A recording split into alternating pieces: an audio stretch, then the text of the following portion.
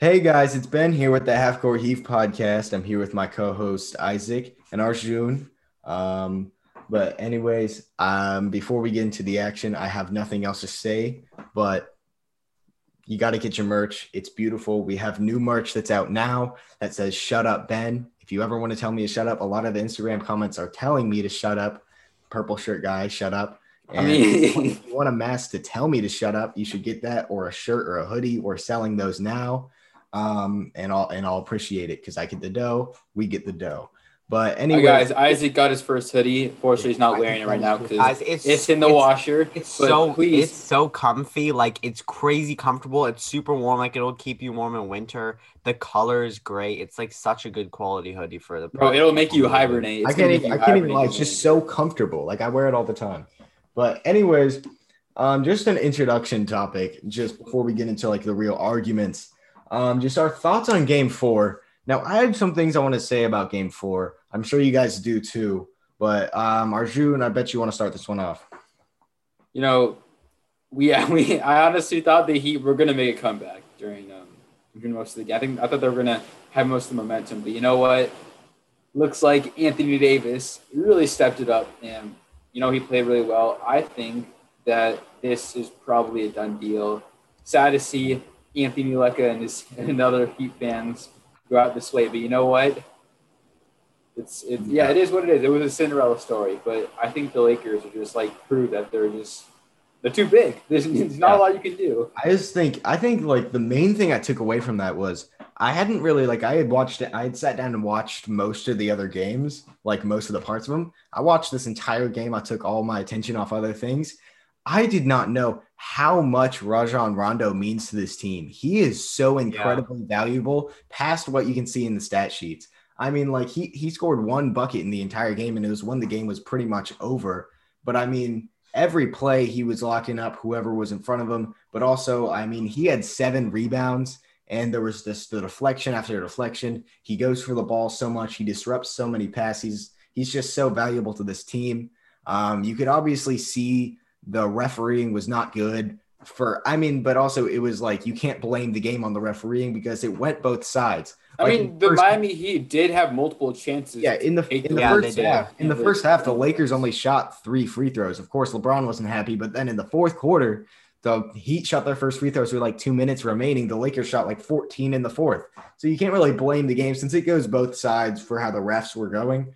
But I think the main takeaway for me was, man, Rajon Rondo is really, really, really important to this team. But I'm glad that he finally showed up. Danny Green was improved than from last game. 2 for 6. It's not bad. 2 for 6 is a Getting start. better, getting better. Like he hit some good shots, and KCP was really the big vocal point because he was their third star. He scored 16 and 5. And Isaac, I'll pass you on for your thoughts of this game. Yeah, I think AD played a lot better. LeBron actually did not play bad in game three, but also, I mean, this is so significant for the whole series because 2-all is such a huge difference from 3-1. I mean, 2-all, your season is tied. Like the Miami Heat have a big chance to come back, especially with, maybe they can get some of their players back that are injured. And I think it's really disappointing if you're a Miami Heat fan because you have Bam Adebayo back.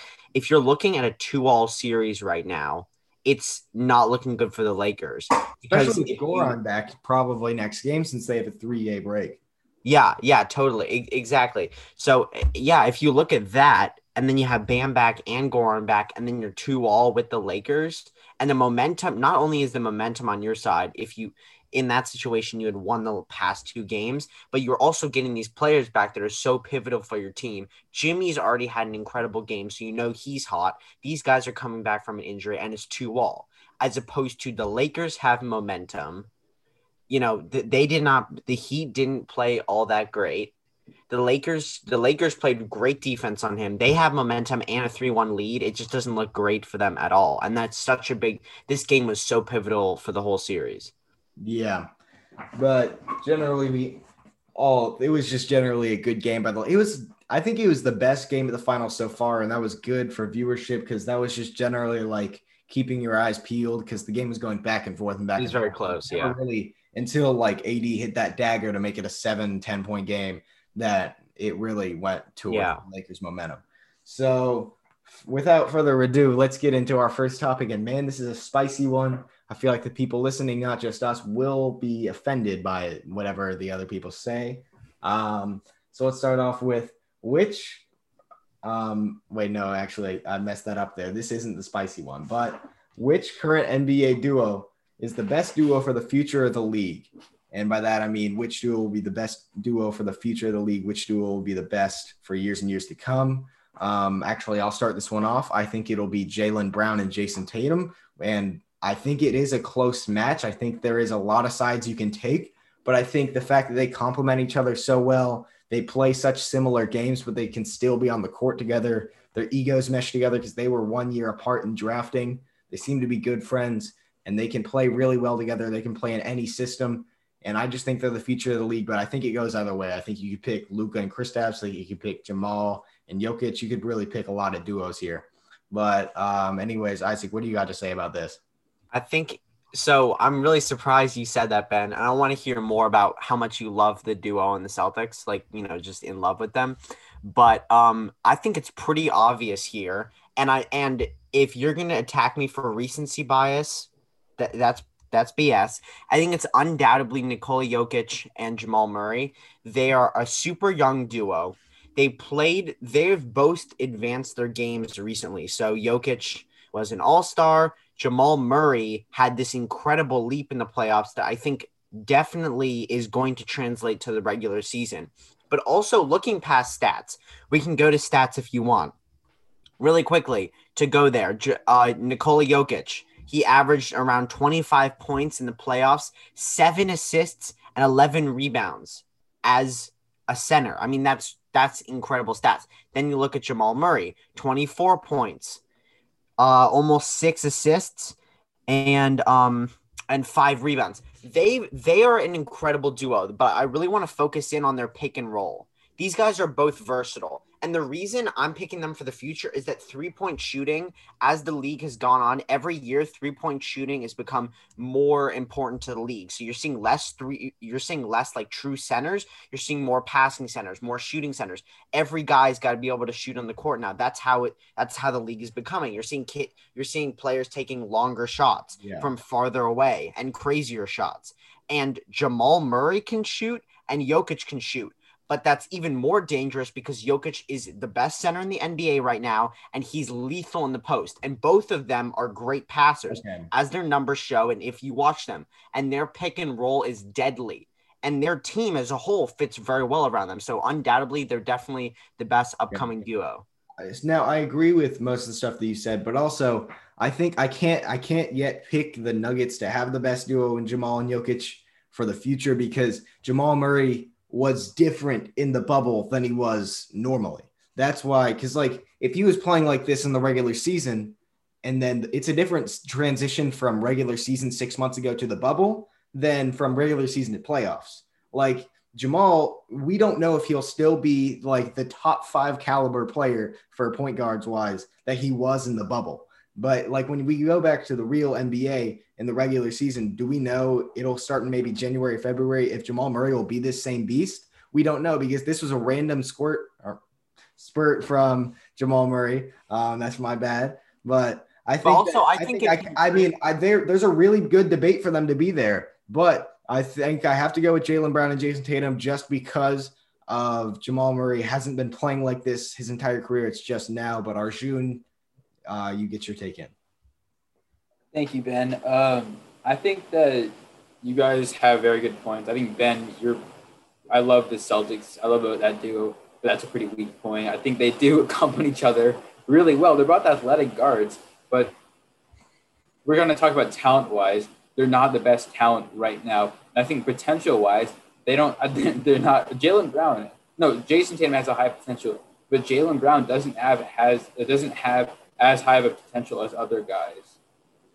So I think that Luka and Kristaps are my favorite duo because I think that if we're talking about the future, let's look at the present right now.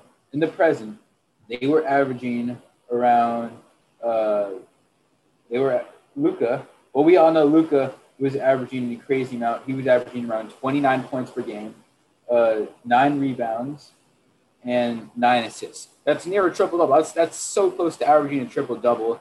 Now, I'm saying it's going off of pure potential because we're looking at not only – I don't want to seem like I'm looking at only pure talent, like individual talent, because duos are just more than that.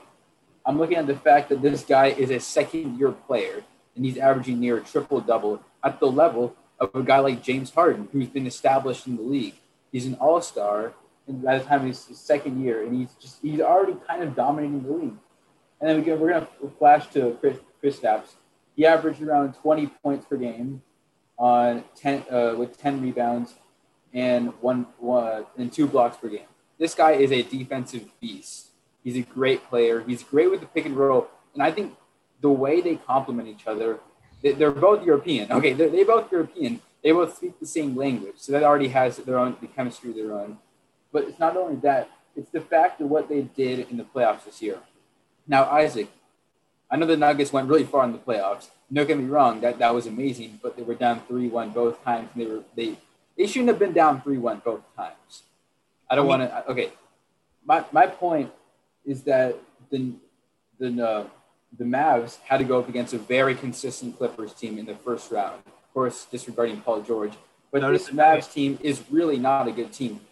Guys, would you say that their defense is pretty lousy besides – Yeah, like they have a very poor defense. And also, Isaac, I know you're about to say that the Nuggets beat the Clippers and the Mavericks didn't. Well, they also weren't having Kristaps Porzingis, which takes away the argument because the duo wasn't complete. They didn't have 50% of the duo to play. They didn't have Kristaps. And it was still a Game 6 series. So. Yeah, and it was still a Game 6 series, which I want to get on to our next topic now. Also, really quickly, Ben, like I think they can prove themselves to be like the next best youngest duo.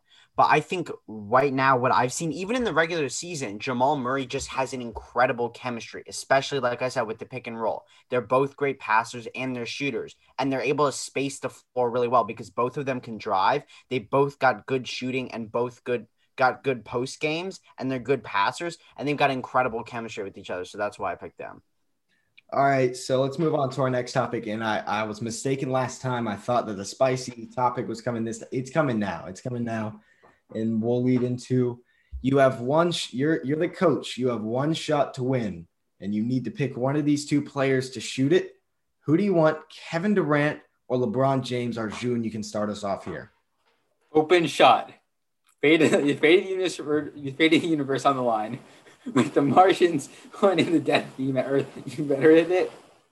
I want Kevin Durant. Come on. Want to know why?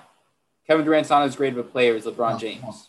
Let me stop you right there. I want to get my take in for why you are exactly wrong. I got my sheet right here with everything. Wait. I just got started. Oh, okay, sure. You can go. Yeah. I'll get some stuff in and you can intervene. Now, Kevin Durant has ice water in his veins, and he's proved it throughout history. Yes, LeBron has gone farther than him in the playoffs and has more accomplishments. But let's look at the clutch. Let's look at when they both go head-to-head. LeBron James, Kevin Durant, head-to-head, 2017 NBA Finals. The fourth quarter, through all the 5 games, Kevin Durant outscored LeBron 31-11 in the fourth quarter. In the NBA Finals, we're talking about 11 points in the fourth quarter. And don't get me wrong, LeBron's team was pretty terrible. Here's where I have to stop you because you're just sounding stupid. You sound really stupid right now because you're taking the stats that are misleading because LeBron James was on the far worst team you're talking about where his teammates were George Hill and beyond. But we're talking about just scoring by itself. Where most of the time he got swept in that playoff series. So, of course, his team was getting crushed most of those games. He didn't play much in the fourth quarter. They won one game. Oh, okay. Different playoff series then. But if you really want to talk about the clutch stats, let's look at the real clutch stats. And here's why I'm picking LeBron James. I didn't make my point clear. I'm picking LeBron James here. Field goal percentage to tie or take the lead in the final 2 minutes of a game ever. KD is 34% from the field. LeBron is 42%. That's a noticeable difference. That's an 8% difference. But here's where it gets really good because the whole topic is who would you pick to shoot the final shot to win the game? When you look at game winner field goal percentage, KD is 11% on his career. 2 for 18, and LeBron is 22%. Also, KD has never attempted a playoff game winner. He's never even attempted one, while LeBron is 5 for 9, 55% on playoff buzzer beater game winners. I don't think there's an argument here based off those statistics. When I came into it, I was thinking it was going to be KD, but then I really looked at it and I was like, damn, this is not KD at all. KD doesn't have a single argument when you really look at the statistics here, because when you look at actual game winners, LeBron shoots 11% more and has shot a lot more buzzer beaters to win the game than Kevin Durant. And when you look at field goal percentage to tie or take the leads of playoff game, KD is 30% to tie or take the lead in the final 2 minutes, and LeBron's 46. I mean, seriously, look at the statistics. They're the only thing to look at here. You can base it off whatever you want, but it's only statistics that can really count it here. And KD is just not as clutch as LeBron in the stats, and watching them proves it. LeBron is okay. Ben, wait, Isaac, just give me one second. Ben, you're going out the playoffs. I think LeBron has had a history in the playoffs of being clutch, but let's just talk about the entire season, everything combined. Okay, let's just go recent. Let's go with the recent stats. LeBron shot 2 for 7 in an NBA Finals game in the fourth quarter. We just saw you. I know you have the stats behind you, but let's just look at the recent clutchness. LeBron shot 2 for 7 in the fourth quarter. He'd break 3 after 3 after 3. Now let's look at Kevin Durant. Kevin Durant has ice water in his veins. You want to know why I say that? Because he has more of a reputation. He has more of a reputation than LeBron James when it comes to clutch. That's why they call him the Mamba. Not like Snake for his decision, but that's why they call him. I don't know. Okay, Arjun. National embarrassment. I completely agree with Ben, but I think the statistics are actually less important in situations like this. Okay. Everyone has heard the kind of bullshit that Max Kellerman said about Iguodala over Stephen Curry, but with the general principle of what he was trying to get at, he actually has a point. I'm taking Steph Curry over Iguodala, by the way, obviously. But the idea is that it's not just about how that player performs, like raw as a player. It's about, are you ready to step up in those moments? Like, are you ready to be that player in that moment and step up to the plate? Usually you're in a situation where you have, you have tons of fans like in the crowd, that there's so much pressure on the line at the end of a game. So I think I totally agree with Ben. First of all, I'm looking at right here, LeBron James. It looks like historically LeBron James has the most game-winning shots of anyone ever in the NBA. And additionally, even if KD had more, I'm still taking LeBron because I just think LeBron's more apt for those moments. LeBron's more apt to take over. Like, he's the guy that if you wanted to go out and get you a bucket in that moment, like, that's the guy you want. You want LeBron James. Yeah. Okay, wait, Ben. What do you want prove to me? Let's look at the rest of the resume. LeBron James, 2011 Dallas Mavericks. He choked for the entire series. If we're talking about just overall clutchness, Kevin Durant has never done that before. He's maintained consistent play. The only reason why Kevin Durant has lost in the playoffs is because of Russell Westbrook. He's choked in the playoffs. No. Isaac, give me a second. I have to. This is just so stupid. You're making the worst points because you don't have an argument. Because when you look at it, would you rather choke in a playoff series when you're one of the best playoff performers there is? Or would you rather be the player who had Russell Westbrook, James Harden, Serge Ibaka? You had a great supporting cast on your team, and you still got bounced by the Warriors in the Western Conference Finals. Then you went to them because they were the only way you could win. I'd rather have a player that didn't get clamped up by JJ Barea. That's what I would rather have. Super team. He had a super team, and he couldn't win without a super team, so he left for a better super team. That's exactly what happened to LeBron. He couldn't win on Cleveland. I'm not blaming him, but both players made decisions. I'm not saying KD's a snake. But if we're talking about overall clutchness, he was amazing in OKC. The reason why he left is also because of Russ. You can't be the spotlight without Russ having to say something about it. That's just how it is. This is a game winner argument. You need one player to make a game winner. And I'm giving you the player who has played longer, shot a lot more game winners, and has made a lot more on a higher percentage of game winners than Kevin Durant.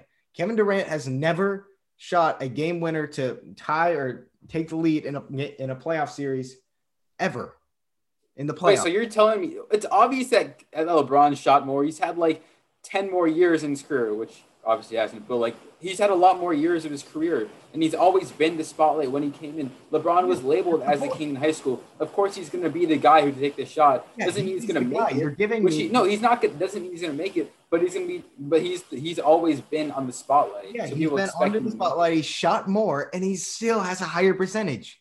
KD has shot progressively less game winners and progressively less clutch shots, and missed more. Because he's been on the Golden State team. If you're on the Golden State team, you're Steve Kerr. I would rather have Curry taking the shot because Curry's a better 3-point shooter. And because if you're on the Warriors, I'm not saying clutch factor. But I'm saying in terms of shooting, Clay and Curry, in my opinion, are more stable. Are probably better 3-point shooters than KD. And we all know the Warriors offense, they're all about 3-point shooting, so they're going to want to take that. KD's shooting percentage. I don't care how many good players you have. If you're bricking shots, that doesn't have to do with your teammates being good. The amount of shots he had affects it more than if he was on the current Chicago Bulls, because that team sucks. He was on a super team where Curry's a historically worse clutch performer. When you look at statistics, everybody knows that researches it. Everybody knows that if they know anything about it. Then KD, he has less shots in the clutch and has a lower percentage. But anyways, Isaac, do you want to get your final take in on this? I'm done with our show. Yeah. 10 NBA finals. I'm pretty sure LeBron has only missed the playoffs once last year with the Lakers. Maybe another time in Cleveland. He's been there the most time. Like, I just trust LeBron far more than I trust KD to get me a game winner. Like, we're talking about the end of the shot. He didn't even trust himself to make that shot in Game 7 in 2016. He had to have Kyrie shoot it. He didn't have to have Kyrie shoot it. There was one. But he wanted to. He chose to have. He told the coach, Ty Lue, that I want Kyrie taking that shot. I want him to play ISO. No. In comparison to KD, I just trust LeBron way more. Isaac. So Kyrie Irving had the ball in his hands and shot. He went and he had an ISO against Stephen Curry. Yes, yeah, that was planned. Curry was the weak link on the defensive end. So LeBron goes, hey, you know what? You can shoot that 3. But you know who had the game-clinching block? LeBron James. Yeah, but that's not drawn up. LeBron didn't. That's not a game-winning situation. No, but LeBron's a clutch moment. That's not a game. 5 minutes of the game. Of course, he had Kyrie Irving, who would be guarded by LeBron was being guarded by Iguodala, and Kyrie was being guarded by Stephen Curry, and that's just an intelligence thing to be like, oh, Kyrie Irving. No, he wasn't. Kyrie was being guarded by Klay Thompson. That's the thing. They had to run a screen and roll. They could have easily ran a screen and roll with LeBron to switch him onto Curry. Kyrie was being guarded by Klay Thompson. They're both great defenders. It's not bad to have trust in your teammates to shoot. I know. It's not bad to have trust in your teammates, but it's the game. It's the ending. It's the Game 7. I would rather have trust in myself than my teammates to take a shot if I'm LeBron James. It was a tie game with a minute left. That wasn't the game winner. If it was the game winner, it would be in LeBron James' hands 100%. But then you go, oh, I need this guy to hit a 3, and he's being guarded by Stephen Curry, pass the rock, he ISOs, bang, bang, bang, Mike Breen, bang. It's definitely LeBron James. I don't see a single argument after I've looked at the statistics. There's really no argument, emotional or statistical, to pick Kevin Durant. But anyways, let's move on to our next topic, which is actually about the NBA draft. I think Isaac's been really wanting to talk about this one ever since I brought it up. So the Warriors have mentioned to unanimous sources that they are wanting to pick either Isaac Okoro or Denny Ajvida. I can't pronounce his last name, but they want to pick Denny Ajvida. I'll pronounce it as Denny. So Denny at the second pick over James Wiseman. They are not confident in picking James Wiseman. Do you think this is a smart move? Isaac, I know this is your topic to shine. Go ahead and take it.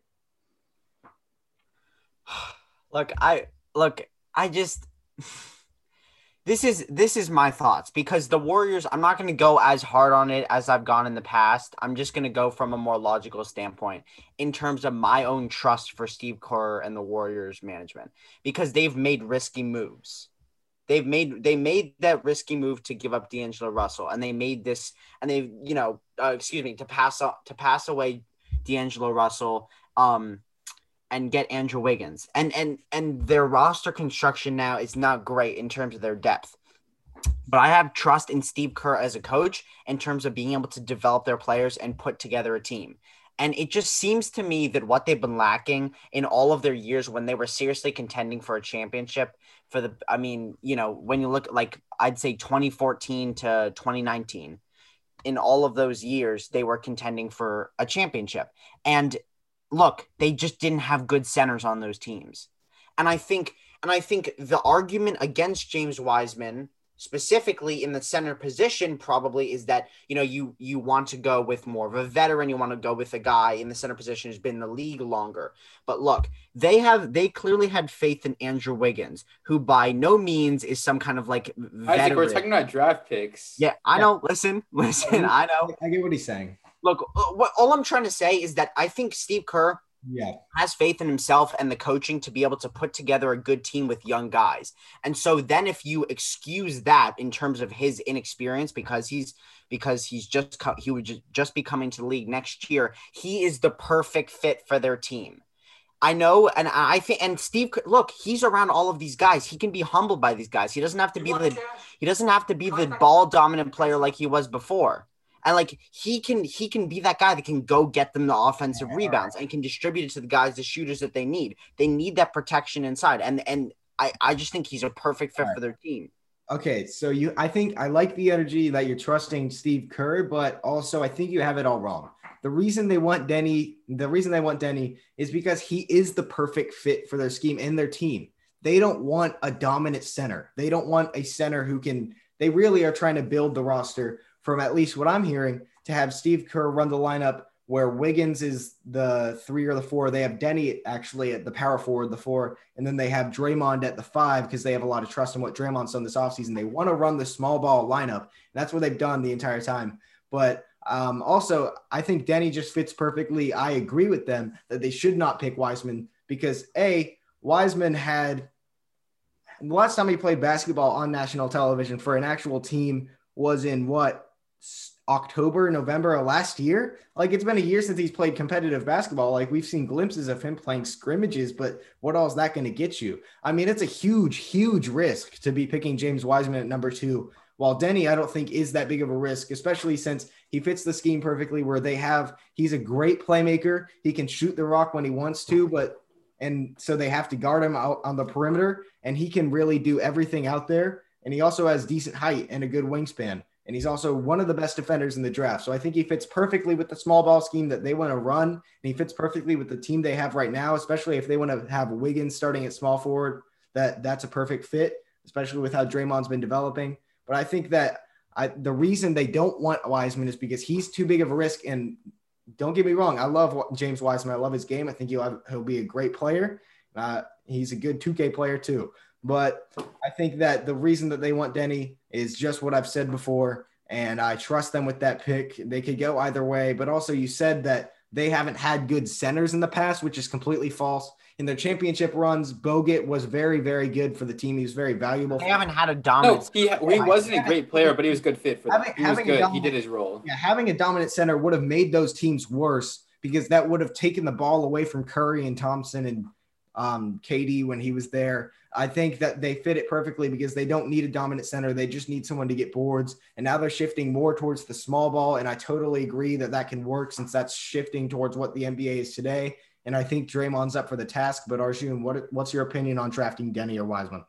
I'm torn between here. I think I'm with Isaac. I think that they should draft Wiseman, but I do agree that Denny is probably a better fit for the Warriors. For me, it's just looking at who's a better player. I think that Wiseman is a way better player than Denny. And you know why I say that? I'm saying that because I'm looking at this right now.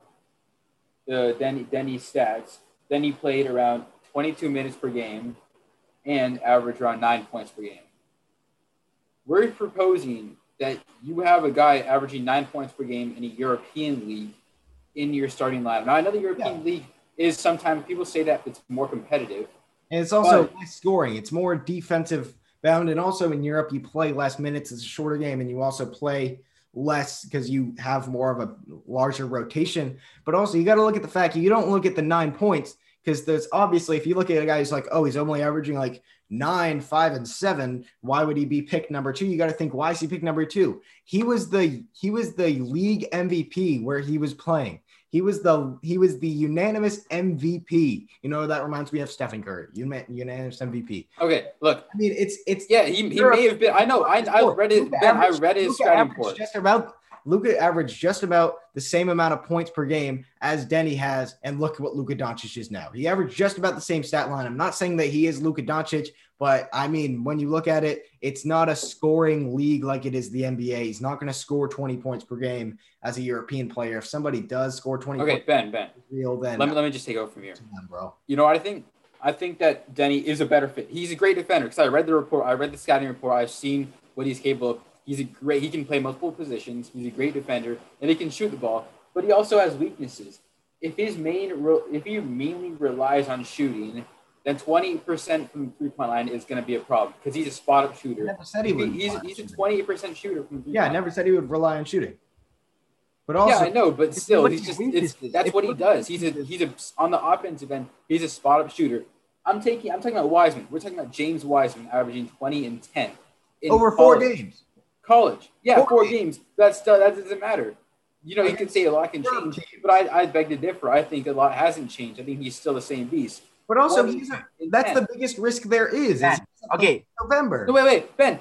The only weakness to him, there were a couple weaknesses, but one was strength. I'm sure quarantine has given him plenty of time to get stronger, to get more bulky. Look, James Wiseman, it's like comparing. It's like saying, if you're the Cleveland Cavaliers, would you rather have Joel Embiid on your team? They already have two solid big men, and they don't need Joel Embiid. Would you rather have Joel Embiid, or would you rather have Ricky Rubio? Look, Ricky Rubio is a better fit for them, but Joel Embiid's way better than Ricky Rubio. Look. First of all, Steve Kerr. If Steve Kerr ends up in a Rocket situation, Lord have mercy. Are you kidding me? Like, small ball, first of all, I'm not in on small ball at all. I think it can work if you have the right coaching. But Steve Kerr has never been like that. They've never gone all small. And if there was any team to go all small, it was the Warriors with the incredible backcourt shooting that they had. But they didn't because they need that protection at the rim. They need that rebounding. This is my case for James Wiseman. If he can be a perfect role player, I was stupid to say ball dominant. That's what I'm saying. Not ball dominant, role player. All right. If he can get defensive rebounds for them, offensive rebounds are probably more important. If he can get some blocks in the game, box out, that's what he needs to do. Set screens. If he can be a hold on a second. That's perfect. They don't need someone to go score. They need that role player, and he could be the best center that's ever played on that team. And if there's any team that can humble him into not being ball dominant, it's a team with Klay Thompson, Draymond, Steve Kerr, and Stephen Curry. Are you kidding me? Like, he can be humbled. He can play the role. Ben, can I ask you a quick question? Isaac, when you look at that from the first glance, you're like, wow, that's a really good team. But also, you can't ask a 19-year-old who just was the number one player in the world last time he played basketball to come into a championship team and be like, hey, buddy, you're the 5th option on this team. You can't do that. That's not going to work. It's not about being an option for scoring. I'm saying in that system, he can learn to change. It's not even changing his game. It's just taking a step back and realizing. You can't ask a player at that age of that level of talent to step back. They won't do it, and it'll cause chemistry. Ben, that's why Denny fits. Do you trust Draymond Green? Do you think Draymond Green is still fit to run that 5? I think Draymond Green is not fit to run that 5. I think he's washed now. He's still a solid defender, but he's not where he was. I think Wiseman is an upgrade from Green. I'd rather have Wiseman than Green at this point. You have Marquise Chris on that team, and he's a very solid center. So if Draymond ended up not working out and you needed him to either run off the bench or run the 4 and put Denny on the bench, then you could do that. But also, but besides him, who would you have on the bench? Who is their bench center besides Marquise Chris? That's their bench center. They have 2 centers. Draymond. Exactly. They need a starting center, and that should be James Wiseman. That just offers you. I think Draymond's. Okay. Also, I think Wiseman's really got something to prove. He didn't play that much in college. He dropped that. He went right to the NBA. He's got something to prove. People have really been doubting him for the last bit. Because he wasn't able to showcase his talent for that many games. If he can come into this system, I trust. If they don't take them, I think it's a bad move, but I trust Steve Kerr to be able to incorporate a different player into that system. I trust him better. Wait. No. We got to move on. So next we got to talk about Jimmy Butler, Jimmy Buckets. I don't think he was on the list, but Where do you guys rank Jimmy Butler among playoff performers today? Now, I looked at this. I don't have like an official ranking that I can't change at all. It's pretty loose in my opinion. Of the current day players, I would put LeBron number one, and I would put Kawhi number two because of what Kawhi did in this playoffs, where he was really, really inconsistent and lost in the second round, and it was a lot of his part doing. But I would have to put him. I would put him. I don't have an official ranking. I didn't look at all the players and compare all that, but I can put him in the tier right below LeBron James and Kawhi. I think they're right there above Jimmy. I think he's right in that really close tier too, because when you look at it, you might be thinking it's recency bias, but it's really not, because you look at Jimmy Butler, he had one of the greatest game scores, like, you know what the game score statistic is, where it just overall grades a player's game. He had that game where he had a 40-point triple-double without shooting a three. That was one of the highest game scores in NBA Finals history. It's higher than any game score LeBron's ever put up in NBA Finals history. It was an amazing, amazing performance. But overall, his game score is 4 higher than LeBron James's in this playoffs, in the NBA Finals. And LeBron's had a very good NBA Finals. He's had a very consistent NBA Finals too. So I think that Jimmy Butler can be put in that tier 2, maybe even if that tier 1, depending on if he can win this series, he's in that tier 1, but I put him right there below the KD or the LeBron and Kawhi tier right there. But Isaac, what do you got to say about this? Yeah, I think for Jimmy's a really unique player because like the system that he's in is so influential for how he's going to perform. And it's obvious that Miami's the perfect system for him and vice versa. So we're going to see in the future with Miami, we're going to see him continue, and hopefully he can extend this series at least another game and continue his great playoff performance. I mean, I don't know where I would rank him right now in the league, but he's one of those guys that you want taking the last shot, or in the middle of your possession, running, facilitating your possession at the end of the game in the playoffs. Like, I trust him in the clutch. And that's what the playoffs are all about. Tell me this. How many people would you put above him? Like LeBron, KD, Kawhi, maybe would you put Giannis above him? No, I wouldn't put Giannis above him. Good, Clearly good. Not. In the playoffs at all. I definitely would not. Yeah, because I mean, look, it's raw talent in terms of like the regular season, it doesn't always translate. We haven't seen it translate for Giannis. I mean, that's just how it is. Giannis is a better player by far than Jimmy Butler, but Jimmy Butler has the clutch. He's a better playoff player. Yeah, I would definitely rank him above Giannis. All right, Arjun, what's your take on this? This is a great case because Jimmy Butler, I'm looking at his stats right now. He's always been this consistent playoff performer. He's always been consistent, even when he was in the Bulls with Derrick Rose. So if I were to rank him, like, are you talking about just power rankings, like right now at this moment? Playoff performers, yes. Okay, right now, I would probably put him third, right, just right above LeBron and Kawhi. Yes, because same. What he's been able to do now, he did struggle a little bit in the Eastern Conference Finals. He struggled a little bit against Boston, but he had great performances against Milwaukee. And that's why I think that I'm pretty much agreeing with what you guys just said. What the thing is with Jimmy Butler is if he has the mindset of MJ generally, where it's like work hard, play harder, wake up, get to the gym at 3 a.m. But when he gets into the game, his first movements on the court is he wants to get his teammates involved first.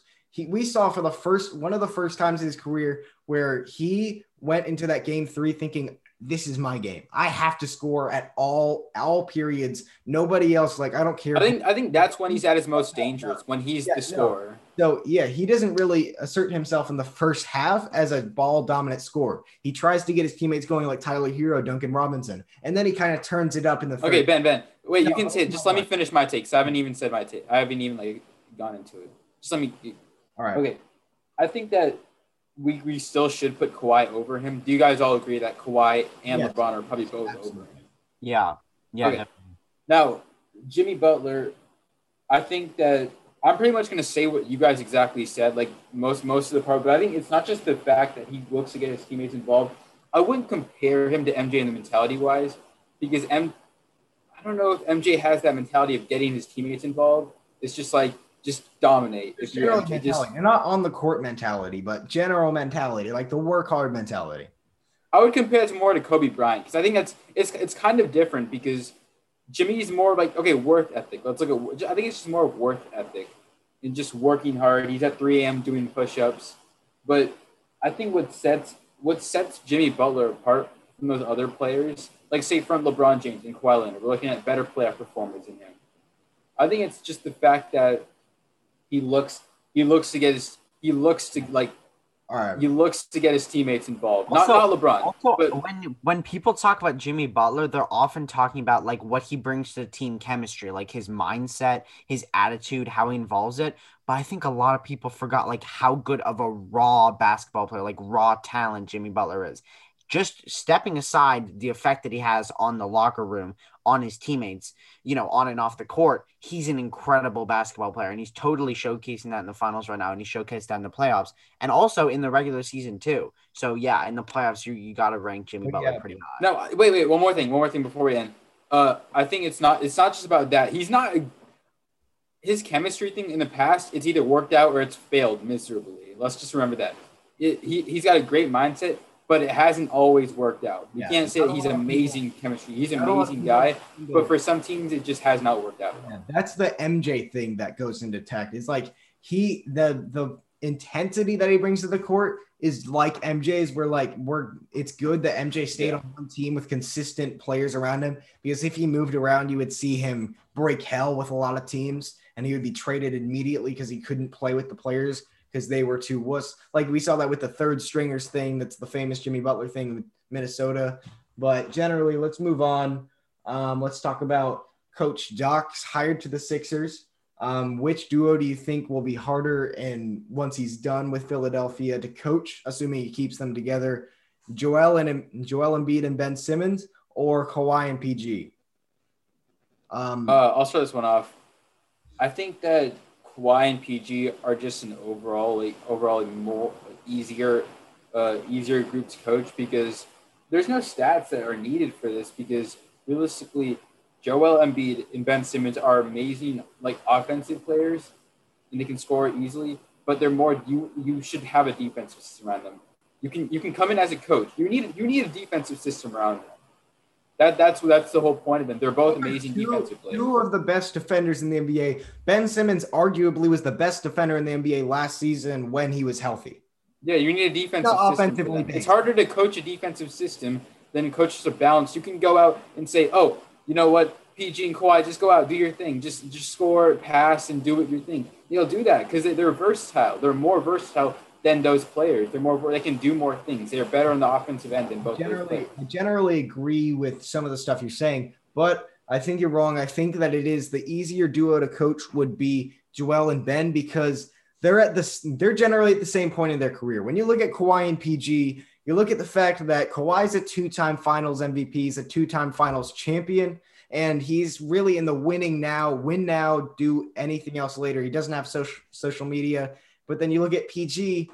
PG's a flop when it comes to playoff performance. When it comes to winning generally. I mean, he had that one glimpse of playoff greatness when he was before his injury. That was super. Oh yeah, the Pacers. Yeah, but generally, as of recently and for years and years in the past, he's been a bad playoff performer, and he hasn't had that huge winning mentality, and he hasn't been a great winner. But then when you look at Ben Simmons and Joel Embiid, these are two guys that are on the ups of their careers. They have proven themselves, but they want to prove themselves even more. And those guys are both relatively young. They have a good relationship, and they're not at okay, I've won, this guy hasn't.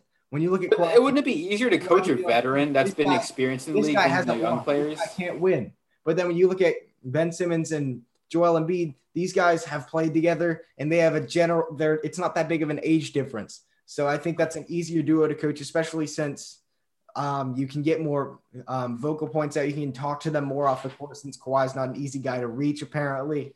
But Isaac, what's your take on this?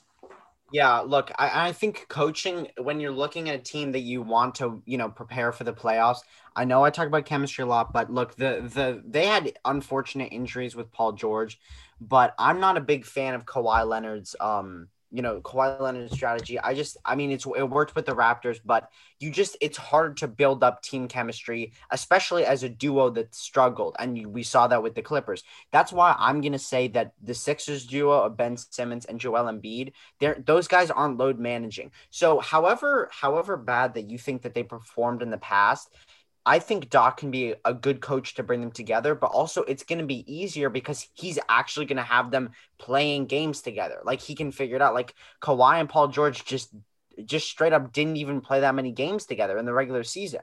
So you can't expect it to immediately just come together in the playoffs. That's what they expected. It just didn't happen. Yeah, and you said winning. I think Doc Rivers can also utilize the pieces around them in a way that helps them as a duo, because that's where they've struggled. Is like incorporating not just with them, those two guys, like as a duo, but working together with the team around them. And Doc can really help out with that. So I think they're going to be a much easier duo to coach. I just got to say something before I pass it on. You said about how bad they've been in the past. They've been very good in the past. They were a team when they had their best roster before Elton Brand, of course, fucked around with the whole team and really kind of ruined it. Where he had Jimmy Butler and Tobias Harris. They were one very, very lucky shot away from an NBA Finals appearance where they were playing an injured Warriors. Maybe they could have gotten a ring together, which is something that Kawhi and PG didn't get this year, where they were a very good duo with a very good team. Like they had a very, very lackluster team. They paid Al Horford $27 million. They had Tobias Harris $34 million. And I know that recency bias gets thrown out a lot recently, but I want to say that it's recency bias to say that this duo is bad together. Since they've been very good together in the past, they've just had a flop this past year because of a lack of a supporting cast. I think the problem was that Kawhi and PG, they had a very good supporting cast and they still couldn't get past the second round. You look at Ben Simmons, Joel Embiid. Of course, they got bounced in the first round, but they only had Joel Embiid. They didn't have Ben Simmons, but they also had a very, very lackluster supporting cast that was washed and was a very, very bad system to run. They ran the defensive system with a very lackluster old team. And I agree with that. I think that Joel Embiid and Ben Simmons aren't to blame exactly for that, but you got to keep in mind that they've just continually lost over and over again in the first round of the semifinals. The process has been going on for 5 years. It's happened so many times.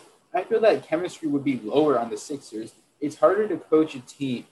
It's harder to coach two players that haven't had much success lately. Let's be real. Who do you think has less hope?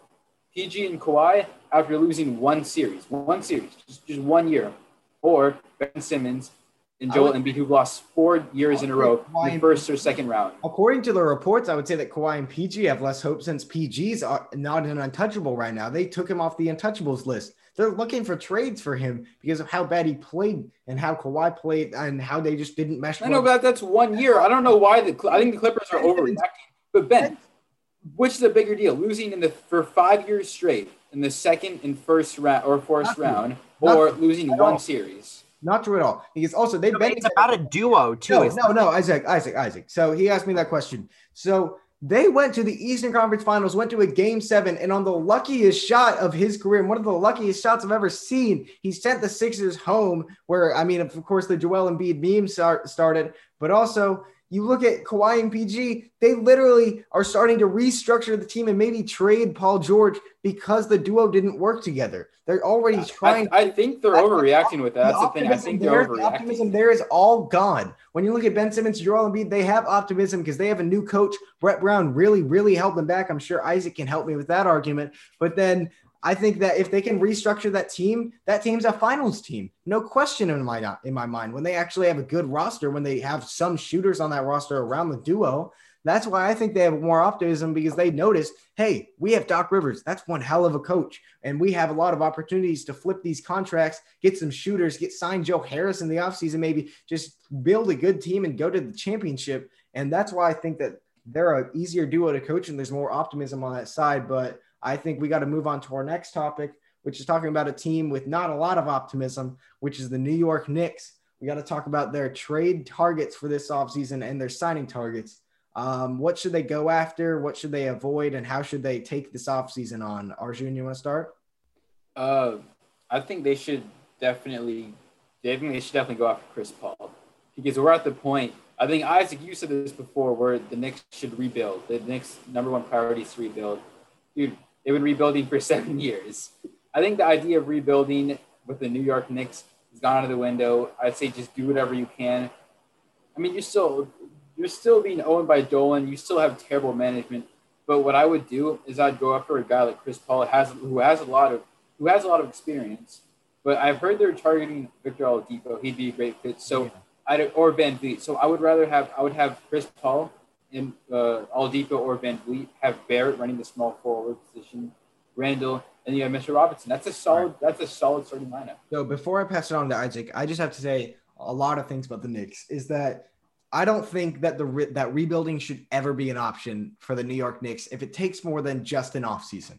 Because you're the New York Knicks. You're the New York team, and you've still never won a championship. That's disappointing. Once Dolan gets out of there, the team can be different. But how I think you handle this offseason is I think that Chris Paul could be a really good trade target if you're going to get other assets. If you're going to trade for a guy like Chris Paul or Victor Oladipo, or you're going to sign Van Vliet, you need to then be like, okay, we need to restructure the entire team to build a contender in the East.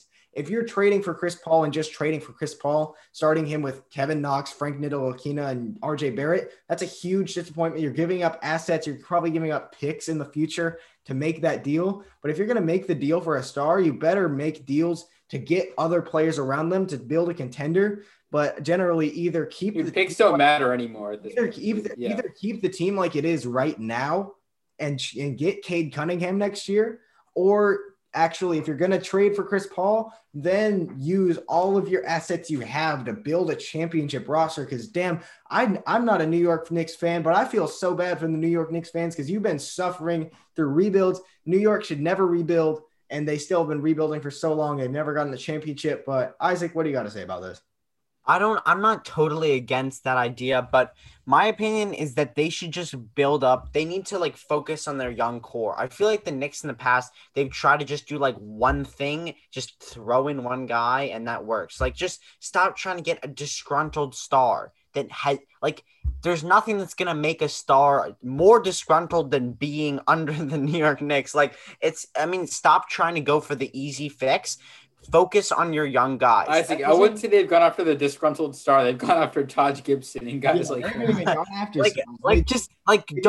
KD because they were scared that he wasn't going to be his max potential that he can be, and then they were scared to offer. They didn't offer Kawhi because they didn't know if he was going to reject them or not. That's just the Knicks. Just sorry. The Knicks. That's just Isaac. Go ahead. Go ahead.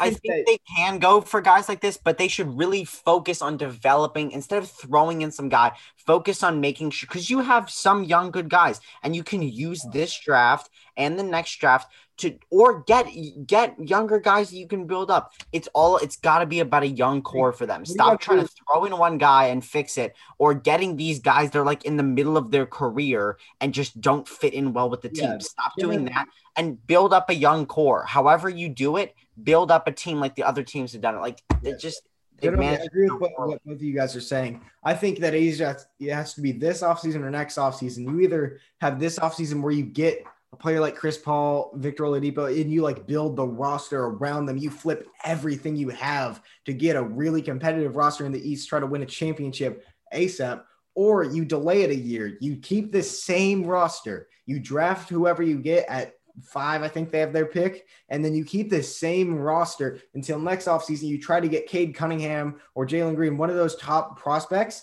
and then you do it with that huge guy, because there's no clear franchise player in this draft. This draft isn't star-studded. This draft is it's generally, from what we know right now, not going to be a huge draft. Maybe it could change because we never really know what the draft class is, but I think that you need to either do it this offseason or next offseason, because the New York Knicks fans are tired of waiting for success. So don't just trade for Chris Paul, because that would be stubborn. You would just have one star. You would win about 30 games max, or go all in, or just tank. That's my decision on that. But I think I'm with Isaac. I want to agree with you on the fact that they want to I would love to agree with the fact that we need to rebuild.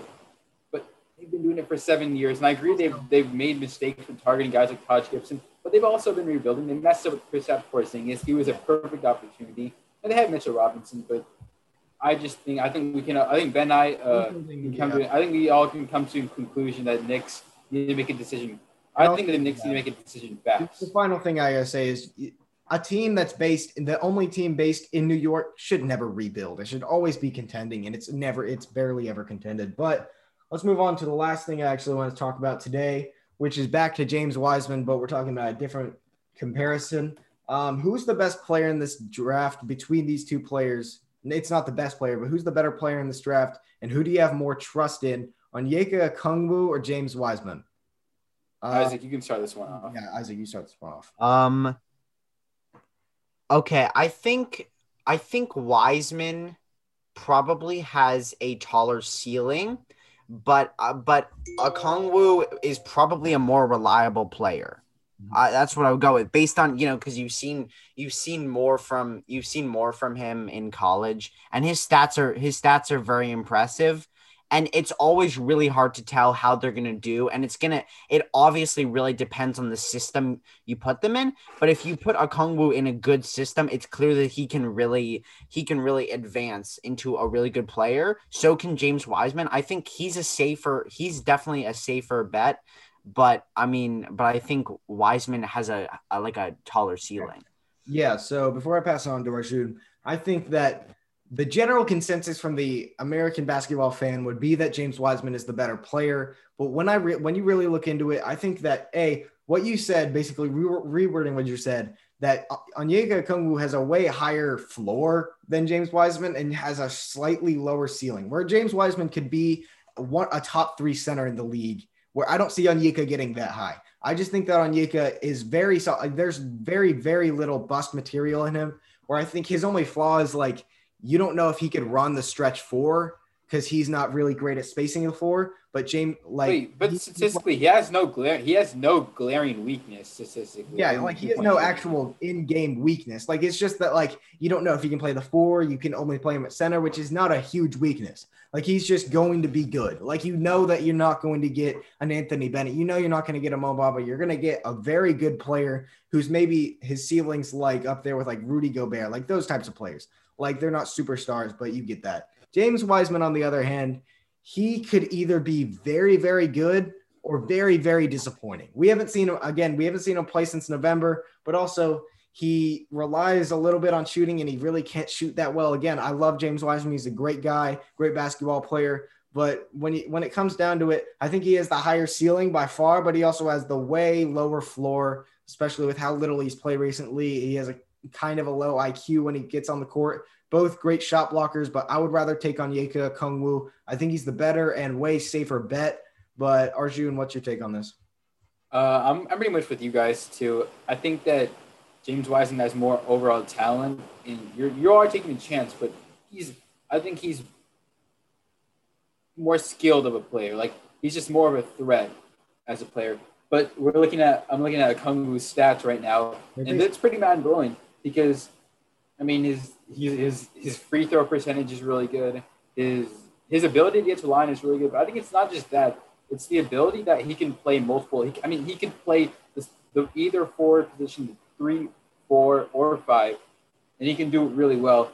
I think it's not just about that, but he has more muscle, more overall strength than Wiseman, which is, I think, the deciding factor. Yeah, because Wiseman does like to bully in the paint, but Onyeka would do it. He's just stronger. So that would be the deciding factor. It totally comes down to the franchise, because I think these players are around the same level when it comes to you get the guy with the highest floor in the draft, or the guy with the highest ceiling, or one of the highest ceilings in the draft. I think LaMelo has the highest ceiling, but the lowest floor by far. No, it depends on how much you have to lose. If you're a franchise, how much you have to lose. When it comes down to a franchise, if you're a franchise that's you can take the risk. If you can take the risk, then if they're both available, you take Wiseman. But if you're the Detroit Pistons, you take Onyeka Okongwu, because I think that's the situation they'll be in. I think Wiseman might fall to 7 where they're picking.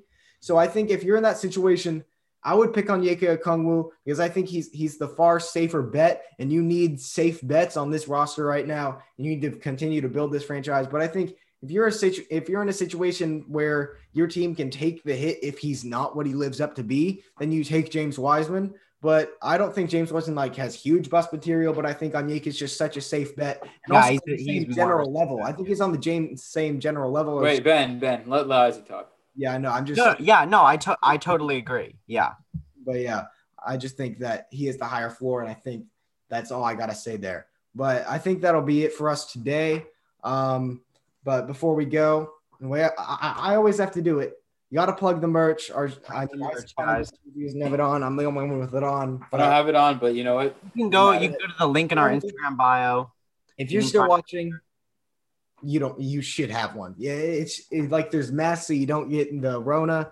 You can get puppy hoodies, you can get blankets, you can get posters, you can get anything. It's cheap, it's affordable, it's comfortable. Isaac, what's the best part about the hoodie? Oh, it's so it's so comfy. It fit me perfectly immediately. It's incredibly comfy. You can see the fuzz in there. Oh, that's nice. That's nice. It's really good. Only $25 for the hoodie. Like, that's really quality. Yeah, I think that's it for us today. Signing off. We'll see you guys again soon and later.